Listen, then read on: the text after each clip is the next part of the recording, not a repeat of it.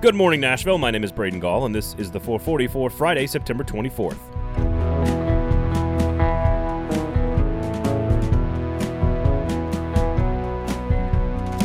Today on the show, I will try to make up for my garbage picks last week with my bets against the spread for college football in week number 4. What should fans be paying attention to for both Tennessee and Vanderbilt in very difficult games this weekend?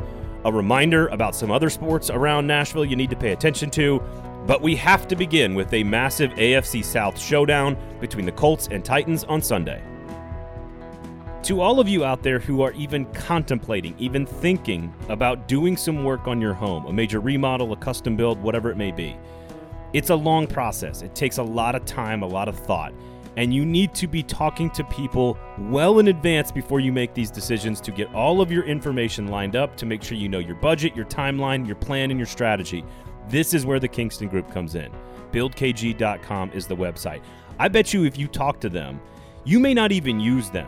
It may not be the right fit for you, but you will get something out of the conversation because they will help you with your process, because that is what they do better than anybody else. They're locally owned and award-winning for a reason, because of their process. Go to BuildKG.com and check out their work and give them a call, the Kingston Group. Before we get to how and why the Titans should curb stomp the Colts on Sunday, let's take a look at Thursday's practice report and what it might tell us about the game. The good news is that in the defensive front, linebackers Bud Dupree and Jayon Brown did participate in practice, albeit in limited fashion. Along the offensive line, both Ben Jones and Roger Saffold were back on the practice field, and Taylor Lewan appeared to be full go. Both A.J. Brown and Derrick Henry were full go as well. Unfortunately, Caleb Farley was still out, and cornerback Chris Jackson joined him due to an illness. On the Colts side of things, Carson Wentz, Braden Smith, and Darius Leonard all did not practice on Thursday, which brings us to reason number 1 why the Titans should win on Sunday. Their massive advantage at quarterback. Say all the worst possible things about Carson Wentz that you want to, but he is a more than serviceable starting quarterback when you put him in the right situation. But according to Tom Pelissero of the NFL Network, practice squad quarterback Brett Hundley took the majority of the starting reps on Wednesday and Thursday, and there's a good chance that he and Jacob Eason will play against the Titans. It would be Eason's first career start and second career game, and it would be just Hundley's 10th start, his first since 2017. There just are no excuses for this Titans defense not to make the Colts a one-dimensional offense on Sunday. Giving up big plays and lots of points to Russell Wilson and Kyler Murray is one thing, but Hundley and Eason are barely even entry-level backup professional quarterbacks. Now, can the Colts find ways to compensate for their lack of experience under center with a short passing game and excellent rushing attack? Sure, they've done it to this Titans team in the past with Jacoby Brissett, and it's why Frank Reich, the head coach, is 4-2 against Mike Vrabel. But the Titans are so much better at quarterback, and it feels like this shouldn't even be a football game. Which brings us to reason number 2. Actually, 22. Derrick Henry once again carried his team to a win last week, and he should be able to do it again this week, especially considering he's arguably the best intra-divisional running back in NFL history. No players have been more productive against divisional foes in the history of the league than Henry has been against the AFC South. He's topped 100 yards in 5 straight games against divisional opponents. His 97.1 yards per game in 30 career divisional games is second only to Barry Sanders all time. And his 5.8 yards per carry is an NFL record for any player in history within his division.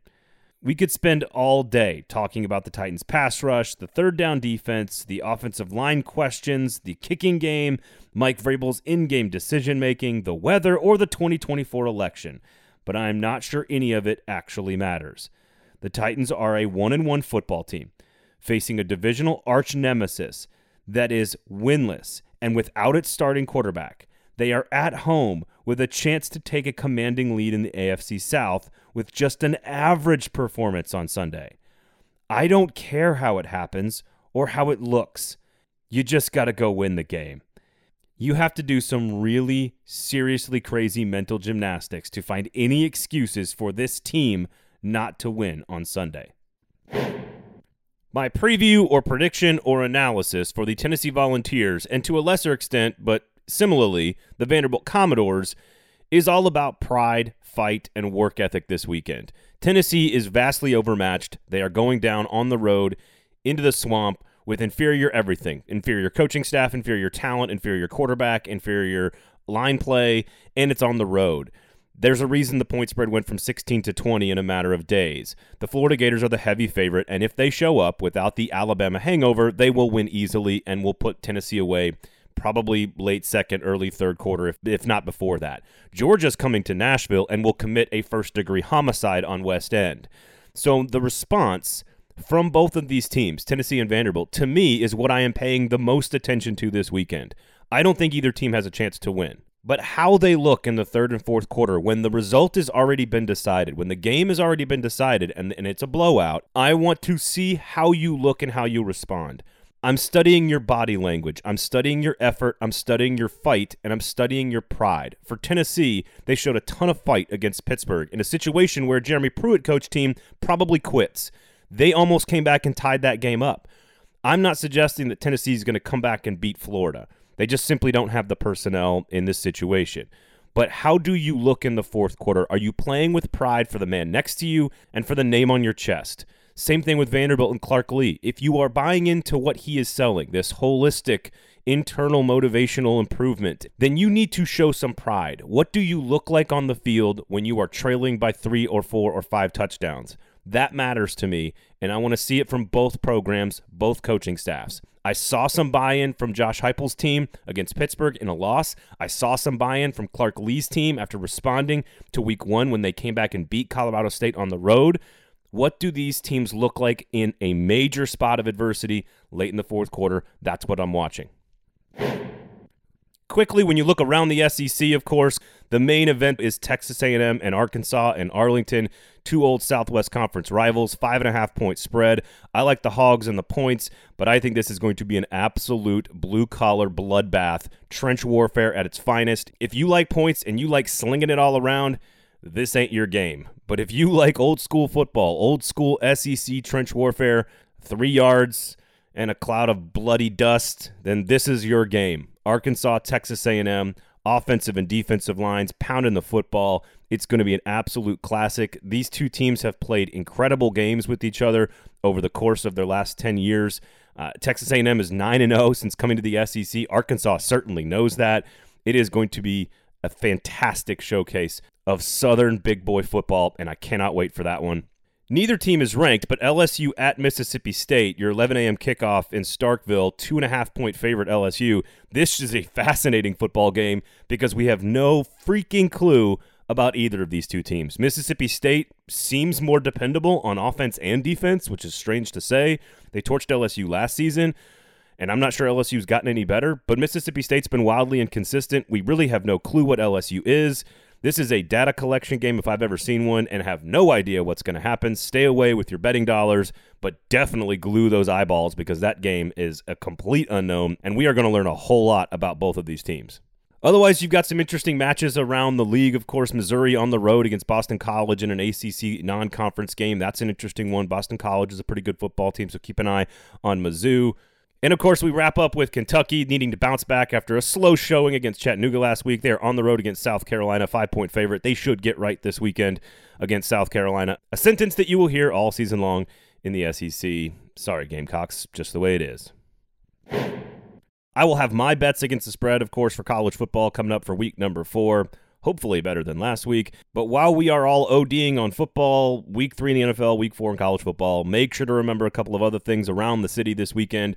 Nashville SC, make sure you got that second screen going on Sunday at noon. They will wrap up their long road trip against Chicago, a team that is not in the postseason. They are second place in the Eastern Conference. That is at noon Central Time. Nashville SC coming off a 5-goal scoring explosion against Miami on Wednesday. Can they continue to pick up road points? Because if they can probably clinch a home playoff spot here pretty soon. So keep an eye on Nashville SC and the Nashville Predators. They reported to camp this week, and their first practice, of course, is on Friday early in the morning. So you will have Preds practice reports coming out over the next couple of weeks. They get started on Friday. So keep an eye on that NHL season sneaking up on us here right in the middle of football. We are, of course, brought to you by the Kingston Group. BuildKG.com is the website. You know what they're all about. They're all about trust. They're all about craftsmanship. They're all about the process. And they're all about making sure you have all of the information before you make any big decisions about your home. Nashville's locally owned custom home and remodeling firm. That's the Kingston Group. They are award-winning for a reason. BuildKG.com is the website. All right, here are my bets against the spread, not my picks, my actual bets, games that I actually have money on for week number 4 in college football. I am 8-10 on the season after an atrocious 1-4 last weekend, so we'll try to make you guys some money back. And I'm going big game hunting, and I'm taking all the dogs. Give me Notre Dame plus 6.5 against Wisconsin. I have questions about Wisconsin's ability to finish drives and level of competition. Give me Arkansas plus 5.5 against Texas A&M. This is always a close game, and Arkansas has this one circled this year. Give me the Hogs in that one. Give me NC State plus 9.5 against Clemson at home. Clemson struggling mightily on offense. NC State very good along the line of scrimmage, sneaky good at home, getting almost 10 points. I like the Wolfpack in that one. I do like Kentucky minus 5 against South Carolina, so give me the Wildcats there to bounce back after last week. A little hellfire and brimstone from Coach Stoops. Give me Kansas State plus 6 on the road against Oklahoma State. I love the way this team is playing defense and running the football. Oklahoma State is struggling to score. Give me the Wildcats in that one. And last but not least, late night, Stanford plus 4.5 at home against UCLA. Tanner McKee really developing as an NFL prospect for Stanford. So give me the Cardinal at home plus the 4.5. Give me all the dogs, baby. And let's see if I can make you guys some money this week. My name is Braden Gall. Thank you all for listening. Please share the show, share the product. That is all that we ask. Enjoy the weekend, kick your heels up, and have a cocktail. This has been the 440 for Friday, September 24th. The 440 is a production of 440 Media, written and produced by Braden Gall, music by William Tyler.